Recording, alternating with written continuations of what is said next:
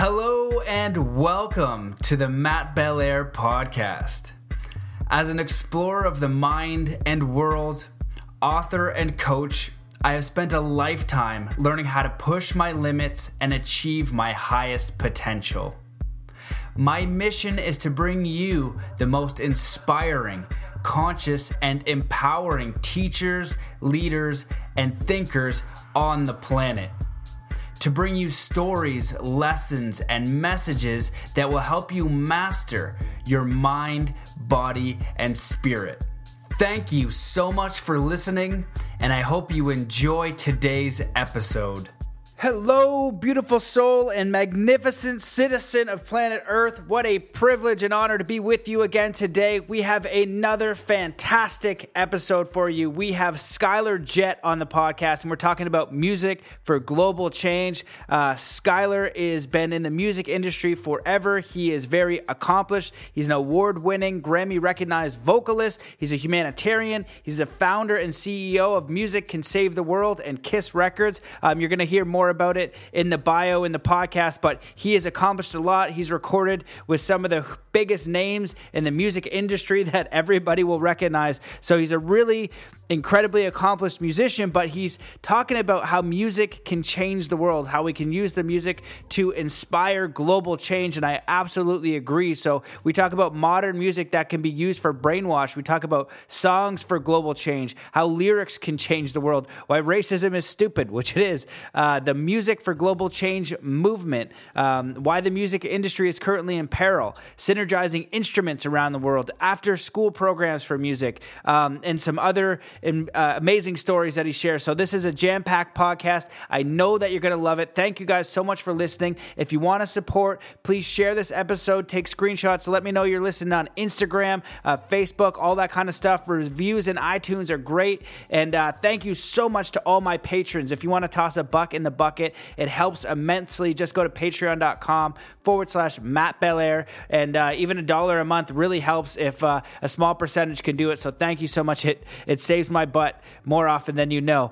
So thank you so much to Paul Timmermans for tossing a buck in the bucket. I really appreciate you.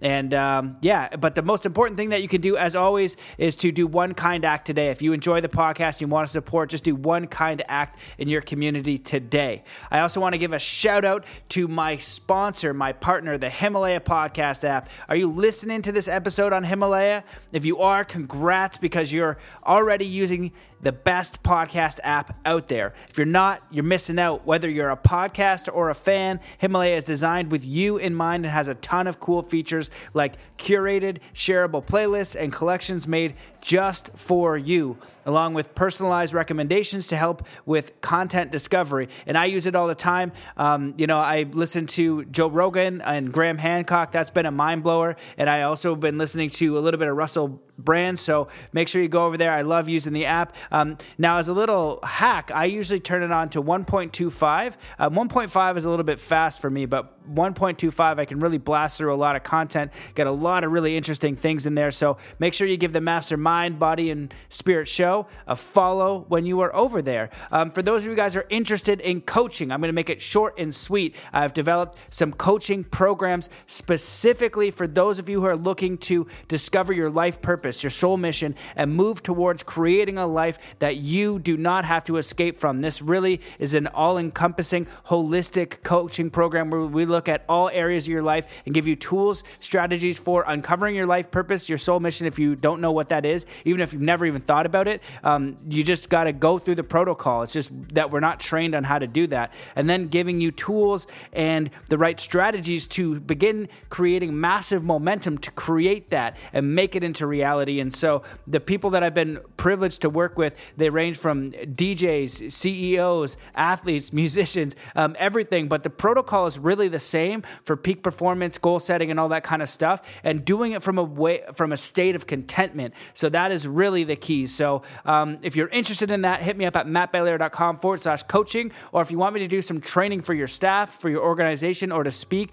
or you want me to do a training for a group of you, a group of friends, a watch party, something like that, just hit me me up at matt@zenathlete.com, and I can share a lot more of the programs that aren't on my website, and we can explore basically everything from consciousness, peak performance, flow state, mindfulness, and everything in between that you learn about on the podcast. So that wraps that up. Let's come into a state of peace and coherence. Oh, I forget to say, sign up for the email list and the free Lucid Dreaming at my website too. Keep up to date. I'm not great at sending out emails, but I'm trying to get better sending them out here and there. So that's it. Thank you guys so much for listening. So let's come into a state of peace and coherence wherever you are in the world. Just stop what you're doing. Taking a deep breath in through your nose. Hold that breath and just let it out slowly with all the cares and all the worries of the day, coming to a state of peace, energy, empowerment, ready to take on the rest of the day in this incredible episode with Skyler, Jett. Hello and welcome to the Mastermind, Body, and Spirit Show. I'm your host, Matt Belair. Today's guest is an award-winning, Grammy-recognized vocalist and one of the most sought-after singer-songwriter and background vocal producers in the music industry. His impressive resume includes some of the biggest recording artists of our times. His accolades include receiving Grammy Award embossed plaque from NARAS for singing with Celine Dion on the Grammy-winning hit song My Heart Will Go On from the blockbuster hit film Titanic, which also won Record of the Year.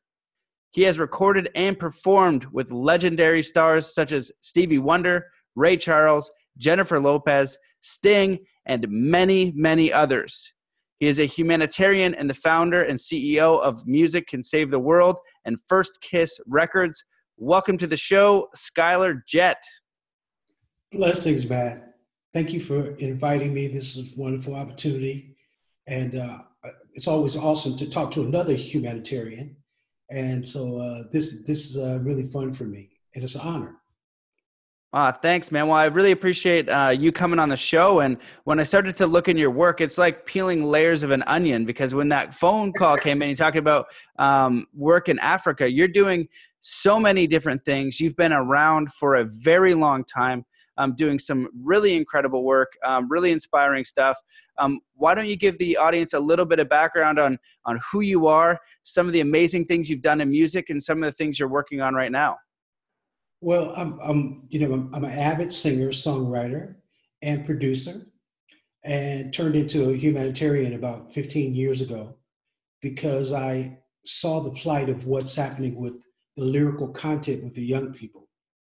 And so I saw that there was like millions of love songs, but there wasn't that many of humanitarian songs.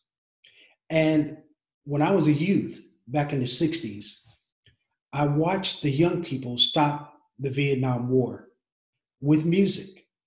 And if you ever get a chance for all the young people that's listening, go look at Woodstock, because that was about stopping the war. Yes, it was fun, and maybe 500,000 people showed up, but it was the young people, it was the hippies that wanted to stop this war. So they started writing lyrical content about how they could stop the war, and that needs to happen again, right? So I promote the human sound over computers. The internet's only been here since 1996. So if you imagine all the kids after 1996, most of them only know computed music. And it's wrong to me that we don't pass the human sound, real instruments, down to young people so they know what we felt, at least the people that's been here before computers. Because all those pioneers for us got us to where we are today. With computers, if you unplug the computer, you ain't got no music. But you can go get acoustic guitar, acoustic piano, acoustic bass, and you can still make music.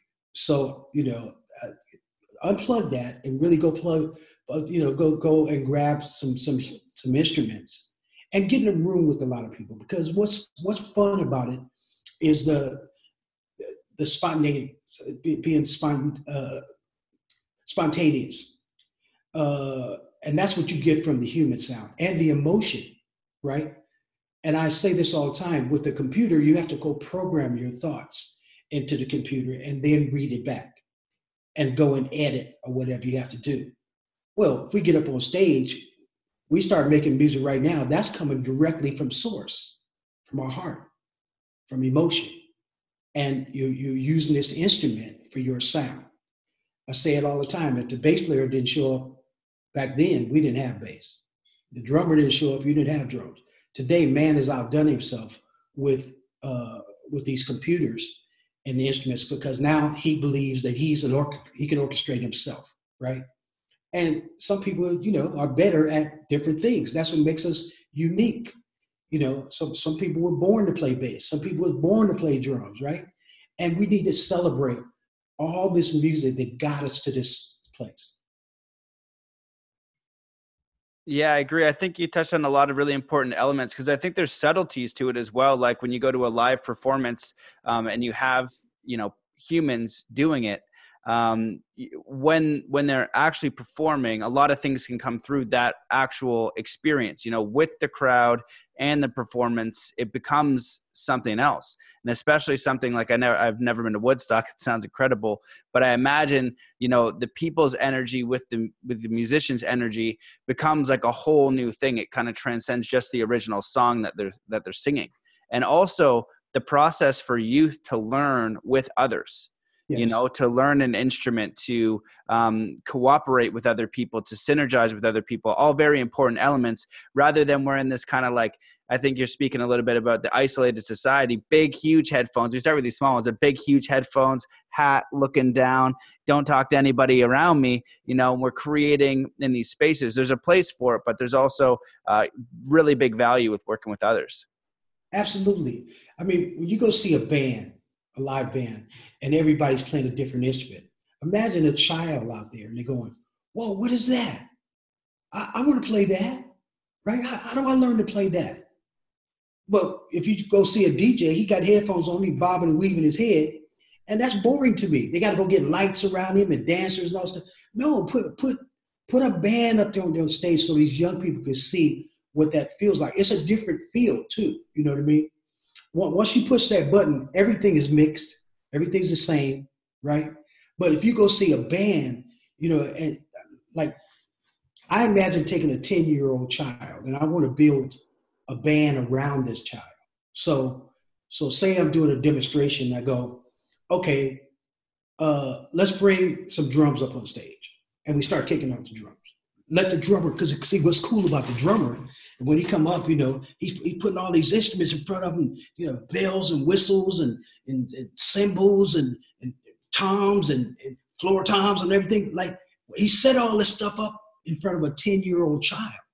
Because if we keep going the way we're going, the child's going, hey, I got drums right here on my keyboard. Why do I need a drummer, right?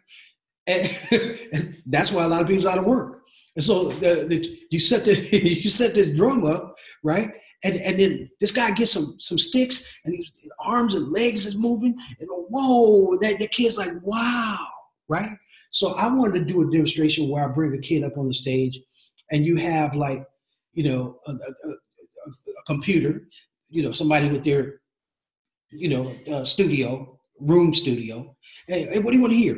You want to hear some drums? Yeah. And they go program some drums. Now everybody in the audience is going, hey, that's cool. I let that go on for about 2 minutes and I go, hold on, stop. Then I say, point the light up there at the entrance. And so I want this guy to walk in with the drums. Now all the older people in the class go, hey, now that's my stuff there. Yeah, that's what I'm talking about. Yeah, that's where I come from, right?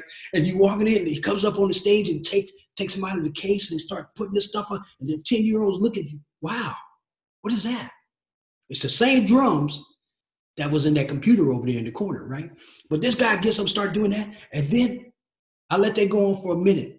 I go, okay, you want to hear some bass now? And I have some guy over there programming the bass on with the drums. I let that go on for a few minutes. Then had the bass player come in, and he's struggling trying to bring this big old amp down, try to get it up on the stage and stuff like that. And then he got all these wires and stuff. He plugged it into this big old box, and then he pulls the bass out. And that kid is watching that thing, and is fingering on that. Whoa, what is that? I let him play by himself for a minute. Then I put him with the drummer. But I want to set the kid right in the middle of the bass drum and the bass amp. So he could feel it in his feet. It's a different feel. See what I'm saying? And it's underneath his feet. And that vibration from that is crazy, man. It's beautiful, right? I'm going to do each instrument like that. I'll play it on the computer, then bring in the trumpet player. Take it out of the case. I want them to see each instrument. I'm going to build a whole band of Earth, Wind, and Fire around him. Okay? He'll never want to look at a computer again after that. Wow. Well, when you share that story or analogy or whatever you'd call it, it makes me think about just like, it seems like you take the soul out of the music and that's where you come from. Like that's like your history. You lived through all of that, that era. And there's such history in music and different music for different times from different cultures and different experiences is so powerful. And it's almost like, kids are getting the easy way out, not in a way where it's like teach a man to fish, then he can fish for a lifetime. You give him a fish and now you're giving him the drums and you give him all these things where there's a place for that, but you're also losing some of the history, some of the soul, some of the culture. And it feels like that's a little bit of, what you're speaking about. And I'd be curious to hear what was it like, back in the early days? We talked a little bit before this. I just watched the Green Book and I was like, you lived through that. You're literally playing music through that. And that movie was so good and so interesting. If you guys haven't seen it, it's basically about a black pianist going, was he like the 1920s, 30s, 50s? I don't know what era it was, but I mean, if you look at, I want these kids to go back and look at these musicians before computers, right? And see how talented these people are. Because you can go to music school all you want to, all the colleges and all the stuff like that and learn all the technical stuff. But there's people that can learn that and play and they're great. But there's some people that's born to do it. That's a different sound. You know what I mean? Yeah. And you're looking at Stevie Wonder and James Brown and, Barbra Streisand and Elton John, all these people, they came up from a youth holding on to this instrument, making their own sound out of it. That's a trippy thing because you can give somebody a bass, but everybody has different fingering, and it's a trip because, you can go listen to the radio after you heard Jimi Hendrix. You can go listen to the radio and put the radio and go, hey, that's Jimi Hendrix. Now you're not looking at him, right? We didn't have no videos back then. You know what I'm saying? But certain people got a certain sound that they made with that instrument, and that made their sound. And see, the Most High, our vocal cords, everybody has a different. Your sound is your sound. If I can look at you right now, and then I can take off for a week and call you, and hey Matt, I'm not looking at you, but I know your voice, and that's your signature, like your fingerprints. So your voice is your print, right? And so work on that. And when I'm going and producing vocals for kids and stuff like that, I tell them before they come into work with me, turn off the radio for 2 months before you come work with me. Because I don't want to listen to who you studying or who you trying to sound like. I want to listen to you, your sound, your tone, and your feelings. You know what I mean? And so for all, do it out there singing top 40 and cover songs. That's all cool. But who are you? Who's inside of you? We need to see who's inside of you. So I teach lyrical content. I teach it. But now the last 15 years, I go out and teach young people how to write lyrics about how to heal, educate, and solve problems. Could be around any instrument in the world. But I want you to talk about community, because you can do that all day long, do love songs and stuff like that. But I challenge them. Is there something in the world that if you could change, right? That's a trip. Hold on. Is there a way to pause it? No. My son's brought his friend in. That's okay. You can, if it's live, this is part of the fun. I can edit it out later. Okay. Yeah. Wait, hold on. Sidori, be quiet. I'm on. You can bring Come them on, in. be quiet. Oh my It's God. part of being a dad. It's okay. You In the got that. house. Yeah, Yeah. no, that's fine. I've had the kids walk in before, so it's totally cool. Yeah. So it's really important, man, for the young people to feel what we felt and how we got here, right? And I look at the whole, I wrote a song one time called "Blame It on the Bee Gees," simply because in like 1977 and 79 when that whole night fever thing came out, right? I was playing with my band, man. We was doing this club like 6 nights a week, right? All the girls showing up, and the club owner was brilliant because what he did was he would let all the girls in from 7:30 to 9:30, and no guys could get in the club. So we were the only dudes in the club on the bed, on the stage. And they'd be getting drunk and we have them dancing and they're going, and they couldn't wait till the guys got there. So when the guys got there, these girls would grab those dudes and pull them in and pull them on the dance floor and stuff like that. It was crazy. It was a brilliant move. But only thing, it was great. I love this guy. But so we doing this 6 nights a week, right?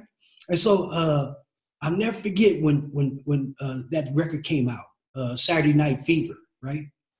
So the club owner calls us and he said, hey Skyler, I need to talk to you guys after the gig tonight. I said, okay, everything cool? He said, yeah, we'll talk. My nerves is wrecked now. I thought so we get back there. He goes, hey man, I'm gonna have to let you guys go. I say, man, this is crazy. You got a line out the door every night. Why are you gonna let it go? He goes, I had this guy in there the other night, this DJ guy, and he was playing this music, this night fever thing. And everybody's going crazy and the places are packed. You know what I mean? I'm paying you guys $500 a night and I paid this DJ $50. It's just business, right? And so he fired us, man. He fired us. And that was the end of the whole era for musicians making money in clubs, is when that record came in, because now it went to DJs, right? And people spinning records. It put a lot of musicians out of work, right? And so it really hurt my feelings. So then I moved to Hollywood, and I got down there and started, I had to go get a job driving a truck for a stationery company and stuff like that, right? And that went on for 2 years until I auditioned for the Commodores. And I went down to Alabama and auditioned, and I replaced Lionel Richie in the Commodores. So then, I got to travel to 31 countries, singing all his songs. But then after a couple of years, I said, man, this is cool and stuff, but I'm still like a top 40 singer. Nobody's ever going to discover me because I'm singing somebody else's songs. So then I go and tell these young people all the time, who's inside of you? Let's find out who's inside of you. Write your feelings down. Let me show you how to put a melody on that, right? And then you become your own sound. There's a movie, I think it's called 20 Feet from Stardom. So you got the background singers, you got whoever the star is up there, and they make more money than you, but they're doing the same thing you do. It's only because they're doing original music. And so if you ever want to move up, you're going to have some courage and start writing your own music, become your own entity, right? Yeah, man. Man, yeah, I agree. You said a lot of stuff there. I think it's really important, and I think it's going in the direction of something I want to ask you about is, music for global change, because you've spoken a few times about, having the courage to write about, some of the global problems or what you're feeling or things like that. And one of the things that I've said before when people have asked me on different podcasts and interviews is like, well, what do you think we should do to change the world? And I said, one of the most powerful forces is music and the lyrics that are coming in there, because I've studied hypnosis and brain programming and, mass persuasion. And it originally started because I didn't understand war, and I wanted to figure out how the world war started and what kind of psychology they would use to make people kill other people, because we don't want to do that. 99% of us do not want to do that. We don't want to harm another person. We might get mad at them, but we definitely don't want to pull the trigger. And if you watch the movie Men Who Stare at Goats, they found that the soldiers would shoot a few feet higher than the enemy's head. And that's when they came out with the silhouette, I believe. And so they would just take away the face of the person to teach them to hit the body. And so, when you're hearing these lyrics in the club and all through the radio, Canada, US, there's just all this, perpetual nonsense, like, get drunk, shake your booty, spinning wheels or whatever nonsense. It's pure garbage. That I got upset. I'm going to bring it up now, that Kanye song with Lil Pump. You know that one? The direct lyric, you should listen to it because it's awful. But it basically says, the lyric is this: use a hoe, I love it. And it repeats that one line over and over with all this other stuff. Like, that's how hypnosis, one of the strategies is repetition. So it repeats that. Like, what does that do to the consciousness of a whole group and era of people? And so it seems like some of what you're advocating for is lyrics that have meaning, that have soul, that have purpose. And the power of that to be mass distributed, I feel like, people really need to understand how much of a shift that would make in our consciousness. And then you go into TV and other different things, but, music especially, because that's what it's for. That's where music came from. And we're losing that. And it's been getting way worse the last 20 years, as I'm sure you've witnessed. Yeah.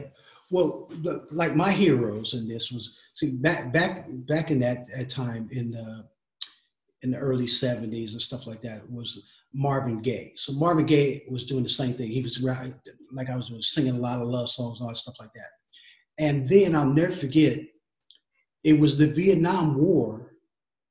Berry Gordy was the president of Motown Records. And he said, what kind of concept do you want to go at now? And Marvin said, hey, man, I got to write something about this war, man. He said, well, man, wait, hold on. Those girls are going crazy over you, man. Why would you do that? You're going to mess up your money. He said, no, man, I have to say something. I have to tell people what's going on. And that's the name of the record, What's Going On, right? You can go listen. That record came out like 45 years ago. You can go listen to that record now. And I encourage the young people to go listen to it right now, because the lyrics that he's talking about back then is happening right now, right? That guy was a prophet.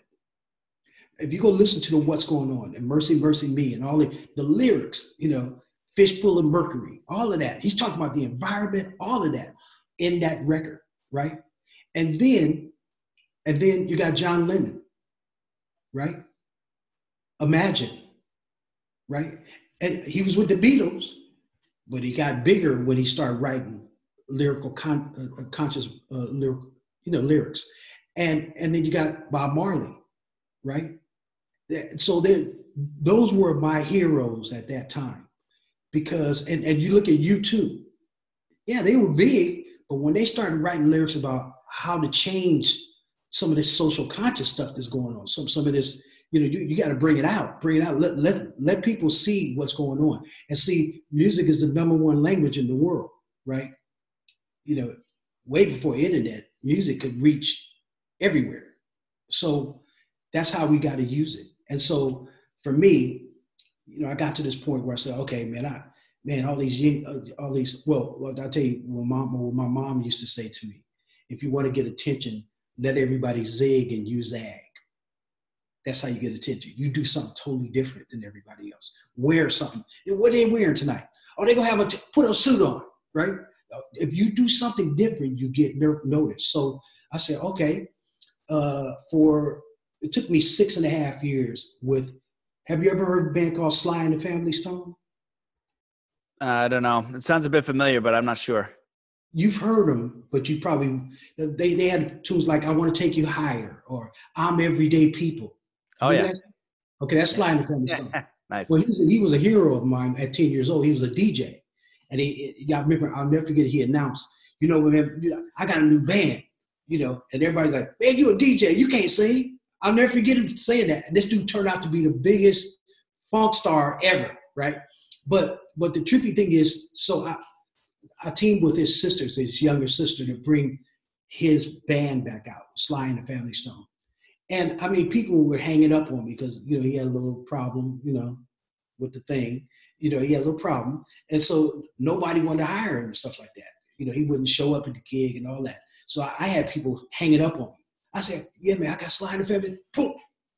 I wouldn't even get it out sometimes. Sly, boom. It was just hanging, it kept hanging up on me, man. So it took me 6 years for me to find the right person that got it. And I found this agent in Florida, and he was a big Sly fan. I mean, all over his walls, everywhere. What? You can get? I said, yeah, I'll introduce you to his sister. And we were teammates at the time to bring this thing out. And we wind up bringing him back to the stage for 13 gigs, right? 10 here in Europe and 3 in the States. And, I got ridiculed, but then, you know what? I did it. I did it. It's kind of like what's happening with Tiger Woods right now. He'll never win another championship, and then he wins, right? So you keep try to keep put people try to keep putting people down, and they'll shock you.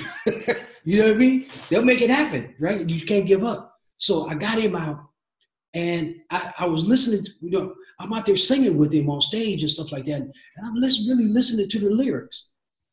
Matt, back in the day, most of them songs only lasted 3 minutes. It was over, right? Some of these songs now long, right?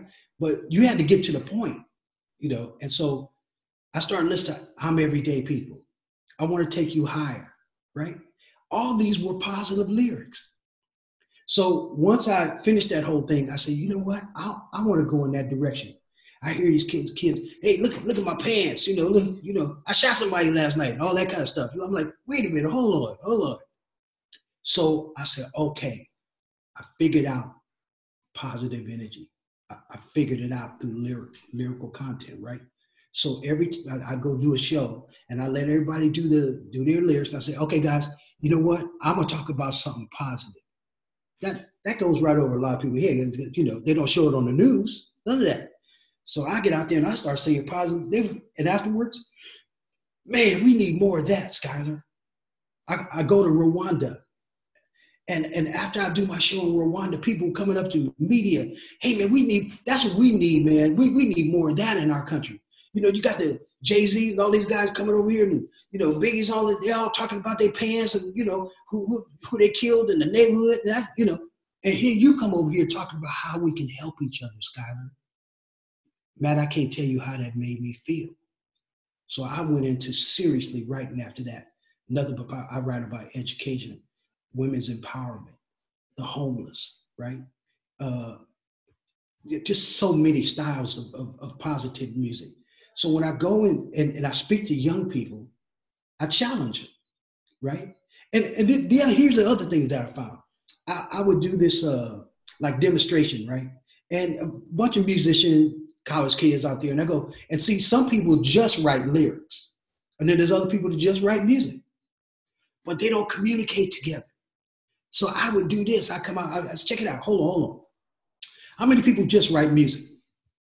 How many people just write lyrics? I'll be back in 20 minutes. Go shake each other's hand. And they write each other, and I always get this thing about 2 days later. Hey, Skyler. And it's just something about this, the way they say, hey, Skyler. I already know they wrote a positive song, right? Yeah, I got with this guy, that night, and we writing together. And it's liberating, right? Because, the lyrics, and I can't write no music. And the guy who writes music, he can't write no lyrics. But if you bring them together, man, which I was doing, man, it just opens up this whole paradigm of positivity.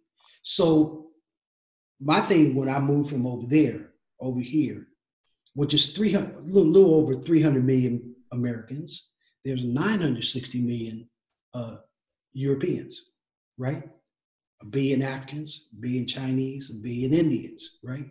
And so what I say, okay, what if I go to these different countries, go find these people playing totally different instruments that I know the kids at home have never seen before, but then they can put their beat on it. And man, that caught on. So what Music for Global Change was, what that thing is about. Is I want to introduce all these like this. We have this kind of Zoom and Skype. You know, I've written I don't know how many songs on Skype, but a partner of this he over there with his keyboard. I'm writing lyrics, right? We can do that. It's free, right? So I go and get musicians from Switzerland, producers from Switzerland, and then I've been on over 2,500 records. So I know a lot of people in music. So I go get my singer friends all over there in the United States. I say, hey, man, you want to write with this guy? And I get them on Skype together and they start writing. What's cool about that, Matt? Here you are inviting me, and God bless you for that, brother. Check it out.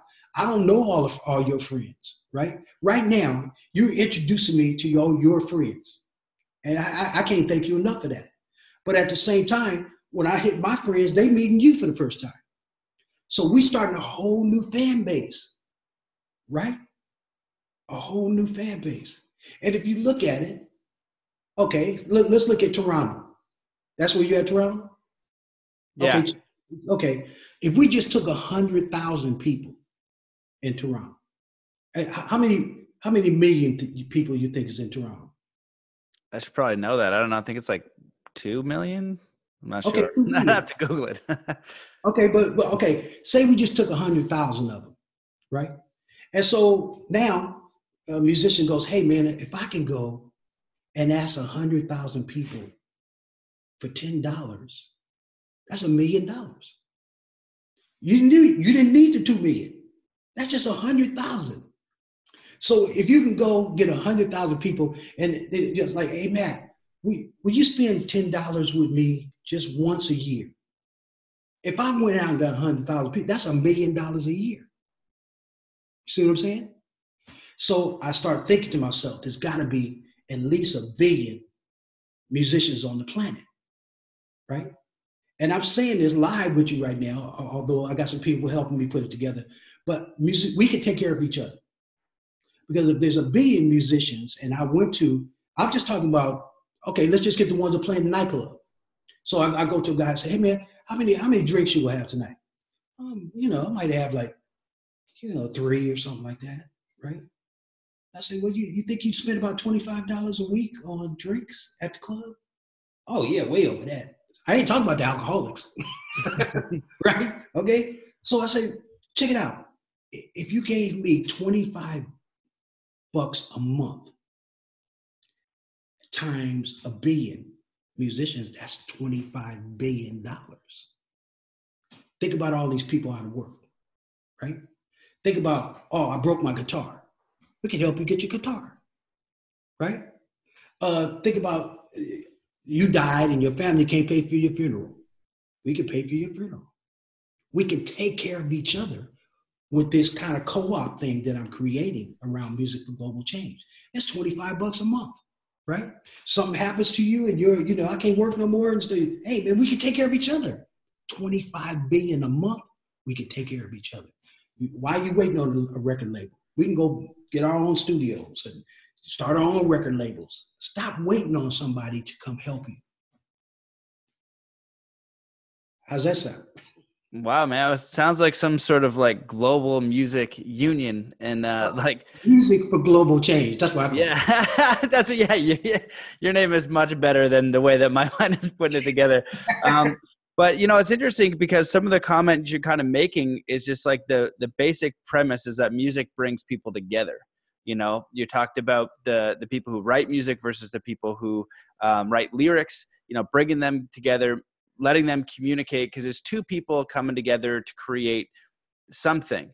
And one of the things we haven't touched on yet, but is really interesting is like you have two, both your grandparents come from different interracial backgrounds, and you live through all that kind of stuff. And racism you live through a lot of that racism, a lot of that stuff, and it still exists today, and we have society is basically built on separating us through different ways. I'm tall, you're short, black, white, different culture, different language, and because they're separate, let's not communicate.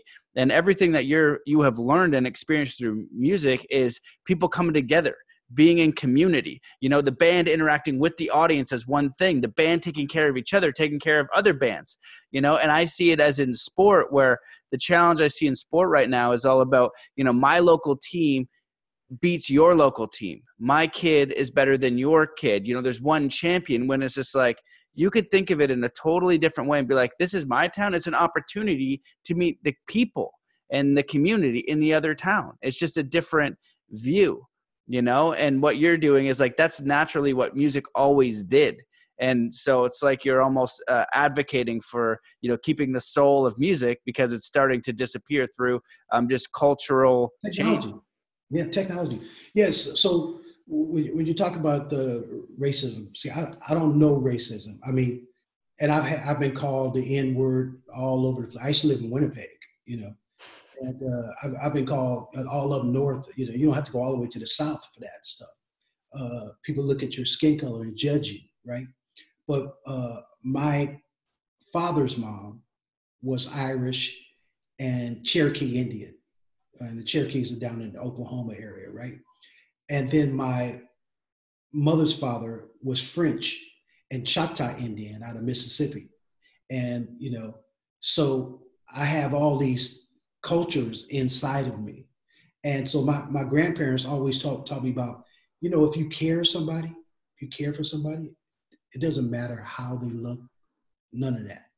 It's about feeling. How do they treat you, right? And so when people start talking racist stuff to me, I think they're ignorant, and I call them out on it, right? Because we went and got every race of kids, took them to a park, and they're 6 months old or 7 months old. Put them out there on the grass. They'll never ask each other what color they are, and they're all playing. See, it's the elders teaching these kids that ignorant, and we need to stop that. That's like a treadmill. You need to stop that going, right? Because nobody cares. If your buddy is black and all your friends say, hey, man, how come you hanging with that dude? I hang with him because he treats me well. I got people in my own race that don't treat me well. Are you kidding me? That can happen in any race. There's good people and there's bad people and people with bad intentions. But the only thing that we have that's really a beautiful thing, and the thing that we have to grow the most, is because more people want to get along than people that don't. And we have to keep sharing that and grow that, right? And I got this thing where I do, you go somewhere and everybody's complaining and doing all that. And I go in and say, hey guys, you know what? We can do this and this happens, and all that canceled out all the negativity. See what I'm saying? Let them talk all that. And then you go, man, I saw this thing the other day. We can help each other with this. And then everybody goes, yeah, I saw something like, and then it changes the whole attitude. Positivity can drown out negativity if you use it like that. So that's why I use my lyrics to heal, educate, and solve problems. But I do it around just amazing instruments. And so now that I'm on this side, I'm so excited about going to different countries and finding instruments I've never heard before, and then figure out a way to put my groove on top of it, stuff like that, right? And the song that I have out, Equal, right now, I basically started that out with a tabla from India. And I can take the tabla to the ghetto where I'm from, and those kids go, what the hell is that? I like that, right? So bringing in all these instruments, because I've never been to a place on the planet that didn't have music. See? So yes, man, it's important what I'm saying with music for global change, because I want to figure out how we can take care of each other, where we stop waiting and depending on other people to help us, right? We can do that for each other. When you go to a store, you know what I mean? You got somebody behind the cash register. You're not doing that job. Everybody has their own purpose. And that's how we take care of each other, through our own purpose, right? And so I want to be a fireman. Well, that's nothing you thinking about, but you're going to need that person. And we need you for what you do, right? That's what makes us unique. That's what makes us, this web that's what makes your web stronger for all the things that we do. That's amazing, man. I think that's a really incredible idea and project. And one of the ways I kind of thought about it is when you go to like Vice or something, they'll go to very obscure spots and they'll get the history. And it'd be so interesting with those instruments, you know, like where they come from, to know the history of it, and and to bring them back. And it connects cultures. You know, we have war with other countries, you know, but it's not the individual, it's not the citizens usually that are saying, you know, there's some countries that have been like battling for years, you know what I mean? But like, you can kind of let that go, especially through music. And most countries, like, oh, you can bond through something. Sometimes it's through sport. That's my, you know, background, but music is global. And so if you've got one musician and another musician and you're sharing and educating, and you see the history of where the instrument came from, how they used it, how they bring community together, that's the important piece. And so then the idea now is, this is like, we have this cultural idea that gets impressed upon us. This is like, your culture is versus my culture. So my guitar is better from your, you know, whatever the case you have is, right? Rather than fusing them together, understanding the cultures, and then coming together. That's exactly right. And I love that word, fusing together, because, you know, we can bring all these instruments on stage and let them all play together. That's a different sound, you know, and it's world. You know, I just want to open it up to all the children in the world to have a chance to do what you love, you know, and we inspire them, because, you know, there's things that I want to take out. I did an article one time about the things that I want to take out of music since this whole, you know, it's been where music not only been diluted, you know, but it's coming to an end in the industry. It's in peril, right? And so, if we're going to start over again in the music business, then let's take out the things that was wrong in the first place, like racism in music. Take image out of music, and then take age discrimination out of music, right? Because where you was talking about before, the thing about it is, it doesn't matter how old you are, right? You know, it's a trip, because some of the old groups that you might know that you like when you was you don't even hear about them no more. And some of them could be out there still performing, but then the radio won't play them because they judge them on how old they are, right? That's wrong. Music is something you listen to. It's not something you look at, right? Take image out of music, because maybe some unattractive child, right? And we judge them on that. And we didn't listen to them. And they might have been the next Beethoven or Tchaikovsky. But we judged them on the way they looked. That's wrong to me.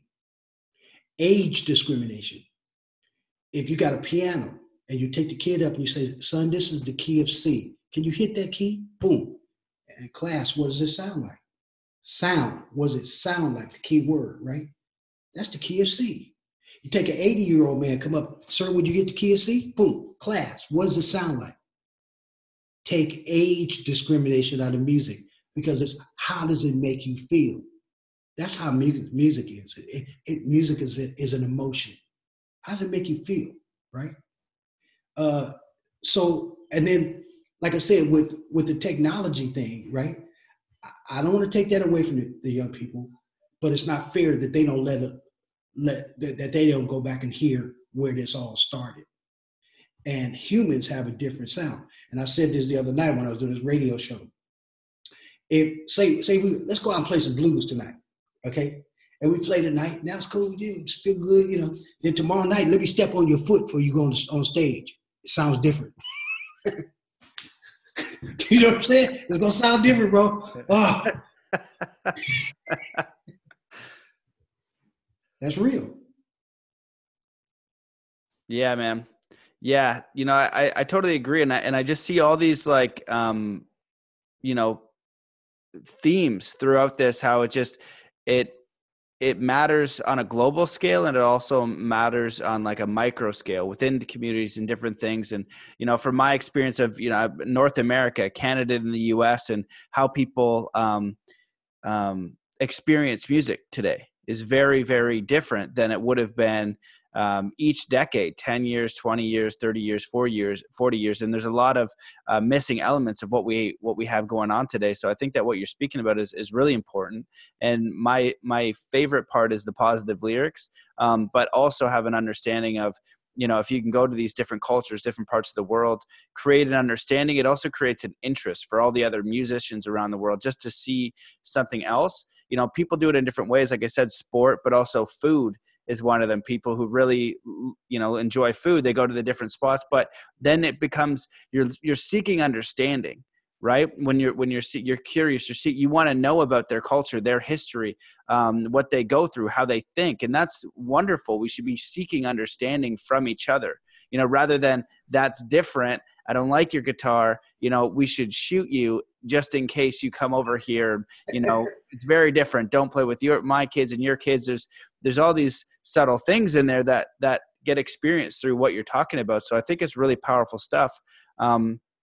The last thing I want to make sure that I asked you about was you touched on it a little bit at the beginning, but you said you have a project in Africa. I was just curious what that was about. Yeah, I'm working on a project where this foundation is interested in my schools around positivity, right? Because I want to go into there's so much talent on the continent of Africa, but then they don't have any administration. They don't have any record labels. Portugal neither. I play in Portugal, and there's so many great musicians. Guys play 3 and 4 instruments, but there's no outlet for them, right? And so that's why this whole Music for Global Change project is about that. Because I want the kids over in America to hear all these great musicians on the other side of the earth, right? And matter of fact, I used to have a radio show myself, and with a friend of mine, Denise Newton, and once a month we would bring on an act from Europe, right?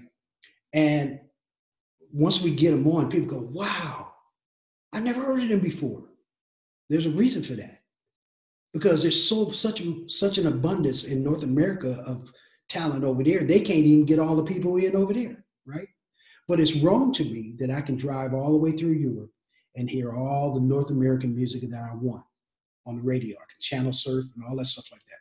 But it's not fair that, in Europe, you got the Beatles, you got Sting, you got Rolling Stones, and, Seal, and, Sade, you got, but it's trickled down. But it's so many amazing musicians on this side that, and I helped produce with a friend of mine, Urs Wiesendanger. He's a producer, one of the biggest producers in Switzerland. And he asked me to come over and help him produce this sister. She's half Nigerian and half Swiss. And I went over there and did that, did like 4 songs and stuff like that. And then we got them out, and I had her on my radio show. And so this promoter got in touch with me and said, "Skyler, you're about to be famous, man." I said, "What are you talking about?" He said, "Man, do you know most Europeans dream of an American even hearing their music?" And then the bell went off. Ding. I need to make that happen. So that's why I'm going to get singers from that side to write with musicians from this side and vice versa, and open up this whole new fan base, right? Bypassing all the record labels. Like I said, you don't need 100,000 people at $10. That's $1 million, right? So just go at these small groups, 100,000 people. Both you guys get together and go, "Hey, buy my music," and then I buy your music. We're taking care of each other. Pretty simple. Makes perfect sense. Yeah, and I really like it, and I think that what you're doing in Africa is super important. Like, to bring education and ability to get it out there. I have a few friends that are musicians, and it is a big issue. They've asked me, because I have a marketing background as well. They're like, what would you do to like play music? And for me, growing up like a skateboarder, snowboarder, things like that, is there was never a lot of money in it. So I was like, well, do it for the love, first of all. If you do it and you hone your craft, there's going to be a way that you can create a living from it. But the way that the industry is now, it might not be what it used to be. So the whole industry is going to need to adapt. You know what I mean? And if people can make a living, you might not, it doesn't need to be Justin Bieber making $200 million and he's on the radio globally. But if we can use, real fans, real people, real talent in ways that support the music, the craft, the message, then that is a very powerful idea. Yeah, it is. And it's easy to do. See, I'm going to go over there and I'm going to start my after school programs where, school's not fun. You're there till 3:00. It's not fun, right? but in order to I know a way we can keep those kids safe after school by doing jam sessions after school, right? So, you bring your instrument after school from 3:00 to 6:30. You bring all your instruments. Now you got all these kids coming after school to jam with each other, right? And this is taking kids off the streets where they can get into mischief, right? Hey, I'm going to jam tomorrow. And then Skyler had some people show up that was famous and they saw us and some of us got discovered and all that kind of stuff like that. But if I start these after school programs everywhere, they're jam sessions where after school, you just go, I don't care if you're bringing a cowbell or a tambourine, but because it's that social thing together. You know what I mean? And I talk about this all the time, man. Put that, I barely text. I'm not a techie guy, right? But I see these people walking down the street. You see them, Matt, when you go downtown, they're walking like this. And they're walking into each other and bumping into each other, stuff like that. We didn't have none of that, right? We actually had to talk to each other like this, man. You know what I mean? So that's more personable to me. Put that thing down and talk to me as a human being, and let's go get some other people involved. And that's what we got to do. We got to get people back involved, and then turn off that propaganda, the boob tube. Turn that thing off, man. Right? Get a bunch of friends and talk about it. And then go in there and talk about something that's positive. Right? Go talk about something. This is what we could do. Here's a solution, right? Instead of the problem. Anybody can talk about the problem. That's easy. What's the solution? That's where I'm at, brother. I agree so incredibly wholeheartedly. It reminds me of this quote that I forget who said it, but it's like, never underestimate what a small group of people can do, because it's the only thing that's ever changed the world. I've butchered the quote, but I think people, which one I'm talking about? Yeah. What is it called? What's that? What is it called? I'm going to look it up. Never underestimate what a small group. There we go. I'm going to bring it up so I say it correctly. I know the idea. Okay. It's Margaret Mead. Never doubt that a small group of thoughtful, committed citizens can change the world. Indeed, it's the only thing that ever has. And so, that's the concept that you're talking about. And if you had 5 buddies, that are musicians, they create a song, and then all of a sudden one of those songs reach 100,000 people or 1 million people and it has a positive message, that counts. If you come together 10 people in your community, you don't have to change the whole world. You might change the community for, your 50,000 people, 100,000 people, 200,000 people who live there, by creating an after school program, by creating some sort of park where you give an opportunity for the kids to grow and learn something, meet the parents. Like, that's good. That's interacting with your community. That's improving the quality of life for the people that you are around. Yes. But it requires you being social enough to get off your phone, to have a reason to come together, and integrate into society what's actually happening in your reality, rather than always tuning out. And the thing is, I also think one of the themes we're talking about is when you tune out on the boob tube or radio, the mainstream now, in Buddhism, they call it mental nutriments. I just call it brainwash. If in my ear, it just says murder, murder, murder, kill, drink, murder, kill, that affects my consciousness. It can't. I have to understand it. And that's literally what's happening on television, radio, and news. It's the theme. It's crazy. Exactly. I mean, when you watch the news, it's not about good news. No. It's bad news. At the end of the show, they might say something. Oh, this guy wouldn't help this lady across the street. So, I mean, but imagine if we had good news channels. How about that? You know what I mean? Like, oh, I'm tuning in because yesterday, this guy told me how, I always wanted to learn this thing, and this guy came on and told me how to do it, right? I mean, I'll never forget a dear friend of mine who he was international marketer for Hewlett Packard. And Hewlett Packard invented the computer.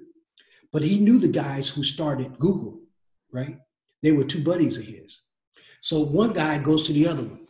He goes, man, you know, we got all these servers over here. What are we going to do with them? And the other one goes, why don't we just answer questions? They never got any dirt on their finger.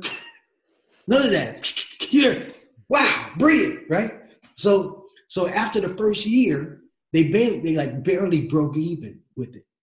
So they went to Yahoo and they said, hey guys, you know, we put $1 million into this, man, but you know, we just broke even. Why don't you guys buy it, take it over, buy it back from us for $1 million? And Yahoo turned them down. Now Google is bigger than Yahoo. So it's these ideas, you know, that's amazing. I mean, look, Paramount turned down Star Wars. You think that dude that made that decision still got a job? You know what I'm saying? So don't never underestimate the power of positivity and how we can change the world. So like I said, with my after school programs, I'm gonna do that in the United States too, and on the weekends. Bring your kids out and just. You can drop them off for 3 or 4 hours. Now you guys can go and have some fun together, the parents. And the kid, you know the kid's safe because they're in there jamming with everybody else and playing with it. And that becomes fun. You look forward to it every weekend. And that's what we had. You know what I mean? There's the Soweto Gospel Choir. I met these guys here in Edinburgh. And a beautiful gospel choir. And the guy found out what I did. And he said, Skyler, my dad started this choir. And you know, we were all big all over the world. He said, but I'd love for you to come into Soweto and talk to the kids over here because do you know the kids can't take music until they're 18? Yes, that's exactly how I looked. That's crazy. He said, yeah, they can go learn it at a church or something like that. But Scott, I want you to bring your music programs into, you know, man, it might be a 3-year-old. That might be like crazy, right? You can't do that to people. It's always people that don't play music figure this is a good thing we should do for, you know. No, man. Get as many kids to go and pick up an instrument, have fun together and socialize and that, you know, talk to each other. There's nothing wrong with talking to each other. You know, you can misinterpret something on your texting people and stuff like that. Well, why'd you say that? Oh, I didn't mean it. You know, what? Just, I want to hear your voice. I'd rather hear you lying to me than me reading it. You know what I mean? So we have to communicate with each other. We're human beings. It's what we're supposed to do. So that's why I love bringing all kind of people together in a room. And I'm telling you, man, it is the most beautiful thing to me when I have people to just write lyrics or people to come together. Because I didn't think about that. Let me go find a musician. For years, I just wrote lyrics. So my friends would give me music, and I haven't listened to the radio, although I've been on many successful records. I don't listen to the radio, right? When I'm in my car, I don't listen to the radio, you know, because people give me music. I put back then they had, what do you call it? The tape deck? Cassettes and CDs and stuff. I put them on and I'm listening to all this music this guy's got and I start singing over it, man. The next thing you know, I start writing some lyrics, right? And see, in every conversation, there's going to be several topics, right? People don't know I'm writing that topic down, especially if a whole lot of people got involved in that topic. You know, I write that down and I'll take me about 15 topics in my car, right? I'm giving away my secrets right now, but you know, but I take about 15 because the topic is basically the chorus, you know, the part that everybody sings. It comes up in the song 3 or 4 times, right? So I take the topic and I lay it down right there and I put some tracks on, you know, while I'm driving. If I start singing over it, and I look down and I go, wow, and I sing that topic, that title, man, I just started the chorus to my song, right? And then the verse is your opinion about the topic. I teach this stuff. And when I talk to my kids, wow, Dad, wow, okay, yeah, I get it, yeah, you know. And a lot of times, if you don't put it together, I put it together like that because, you know, a lot of times when I go to the studio, we was doing Mariah Carey and Boys to Men and different like that. They just set the lyrics up on the stand, and you walk in. This is the first time anybody sang it, right? And they got the lyrics up there, and shoot, man. Then somebody would call me up and say, hey, man, that song you sang on, man, it's on the radio. Okay. It's a trip, man, because when I sang on the Titanic, man, that was crazy because I was in my car and my friend would call, hey, man, you on the radio right now? Really? And I turned it on. Whoa, man, and they turned the channels on another station. Whoa, Matt, it's trippy because Celine's from Canada, right? Do you know Will Jennings and James Horner wrote that song? And it turned out to be an experiment because James Cameron, the director of the film, he really didn't like a lot of vocals in his film, right? But James Horner, who was his music supervisor, writing all the music, he had Will Jennings, his buddy, wrote some lyrics. And then they called Celine over. I'm giving you a scoop right now, brother. Okay, so he called Celine over. And so Celine goes over and sings the song, right?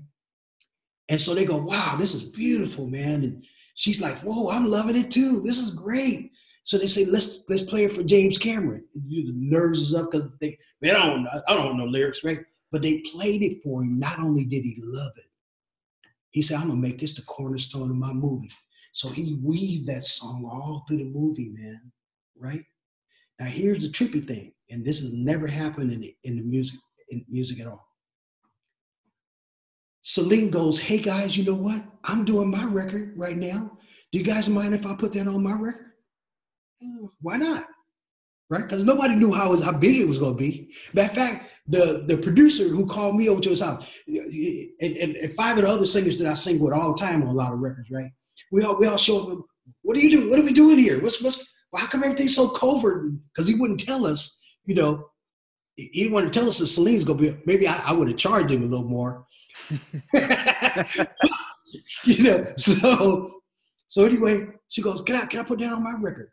So then she called my buddy and say, because I'm not singing on the one on the movie. There's no backgrounds on that. I'm singing on the one that's on Celine Dion's record.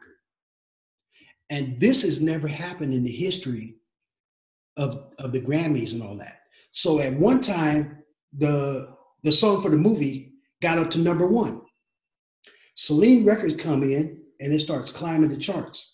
And it got up to number 2. This is the same song. That's never happened before. One without backgrounds and one with Coke and Diet Coke. So you got her, but this would happen, Matt. Hers with the background flipped the one on the movie. And that became the number 1 song. It was the record of the year, 1998, right? So now, man, they playing my backgrounds on the Oscars and on the Grammys and the American Music Awards. And I'm hearing my background. I'm like, this is cool, right? I'm getting these little checks coming in, I'm like, whoa, this is cool, right? So do you know Celine made $52 million that year? She just sang on the song, man. She didn't write it. 52 million. So you can imagine what the writers, that one song, they'll never have to work again from that one song. But this is the crazy part. So we get into the control room, right? My producer friend, he goes, hey man, come on in, man. James Horner called me, man, and Celine, they want to put backgrounds and stuff like that on there. They tried to do the damn Titanic again. He said it just like that. Like, ain't nothing gonna happen with it, kind of thing, right? It turned out to make more money for him than because for the first 6 albums, man, he did all the music for all of Mariah Carey's records. She wrote the lyrics. He made millions from that, right? This turned out to be bigger than all that stuff, right? And so one song, and Matt, after that sent me into craziness on writing.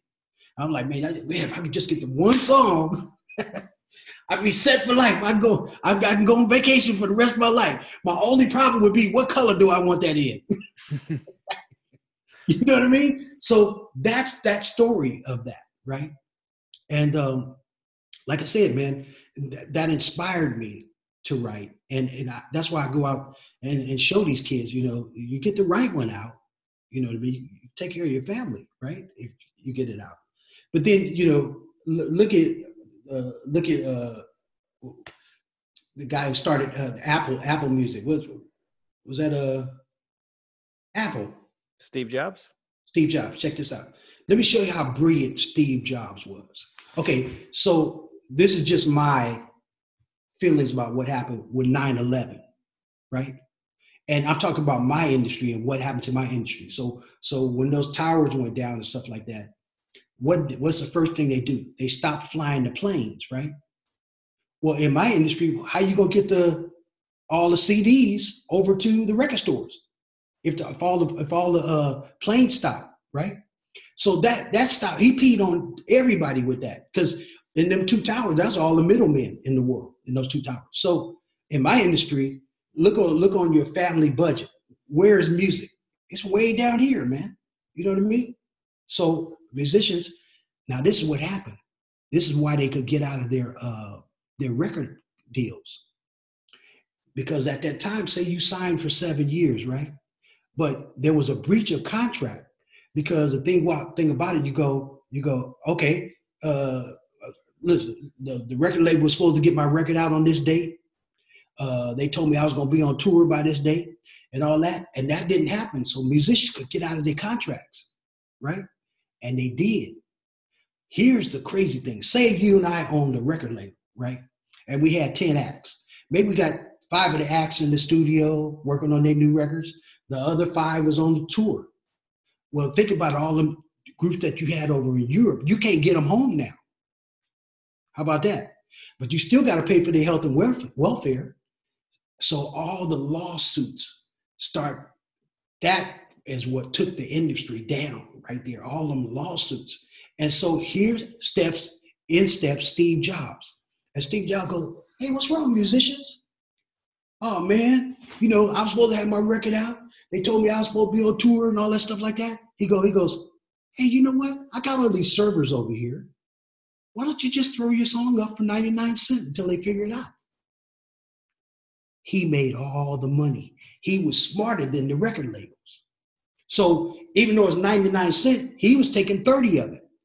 Imagine 30 of it times how many records was uploading from each musician's, right? So now you had to learn about the distribution. That's your distribution now. You can put it up where somebody can go find it.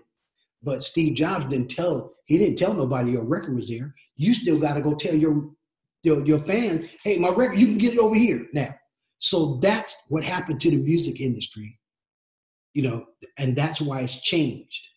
And see, now that's why musicians can't hardly make any money. 99 cents, you got to get 1 million people to make $1 million, basically, right?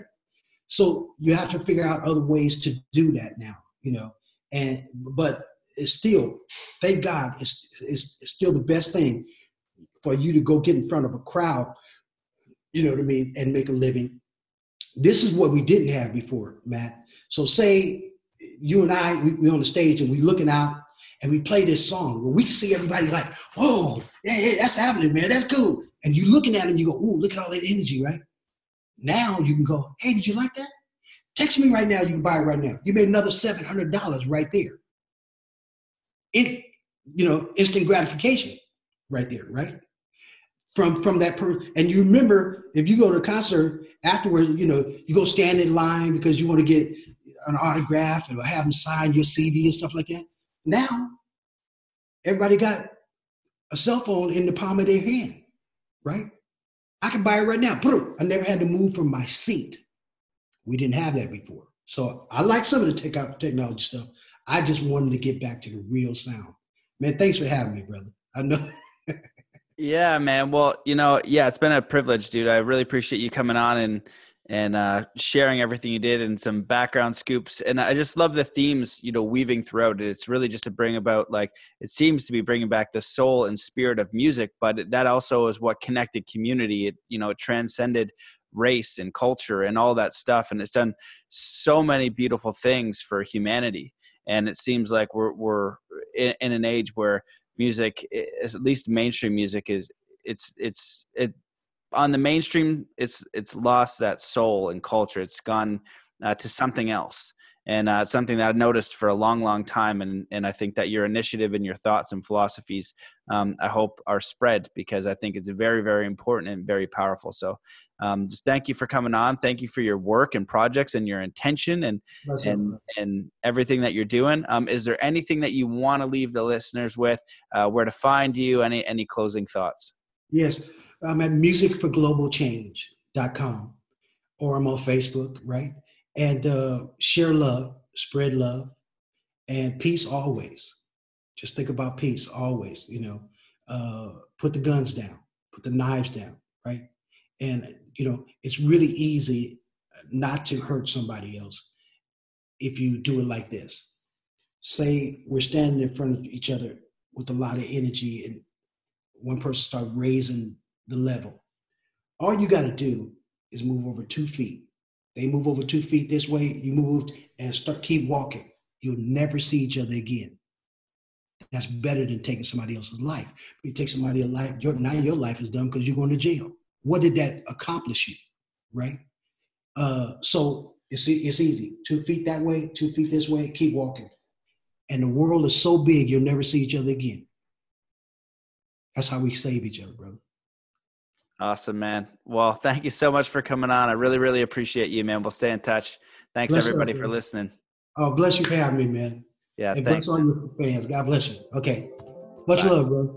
Skyler, Jett, ladies and gentlemen, I hope that you enjoyed that episode, that you check out his project, Music for Global Change. I absolutely resonate with everything that he spoke about. I know that it can create a massive impact on the planet. I have a lot of respect for him for, taking his time, his energy, and his talents to really focus on something that he knows that matters, that can make a massive difference. So go check him out, support his work. Thank you guys so much for listening. If you want to support the show, please share on Facebook, share on Instagram. It helps. Tag me. Let me know where you're listening. I love to see all the listeners from around the world, so that always helps. Tossing a buck in the bucket on Patreon helps immensely. Thank you so much to all my patrons. And the best and most important thing you can do is one act of kindness today if you want to support the podcast.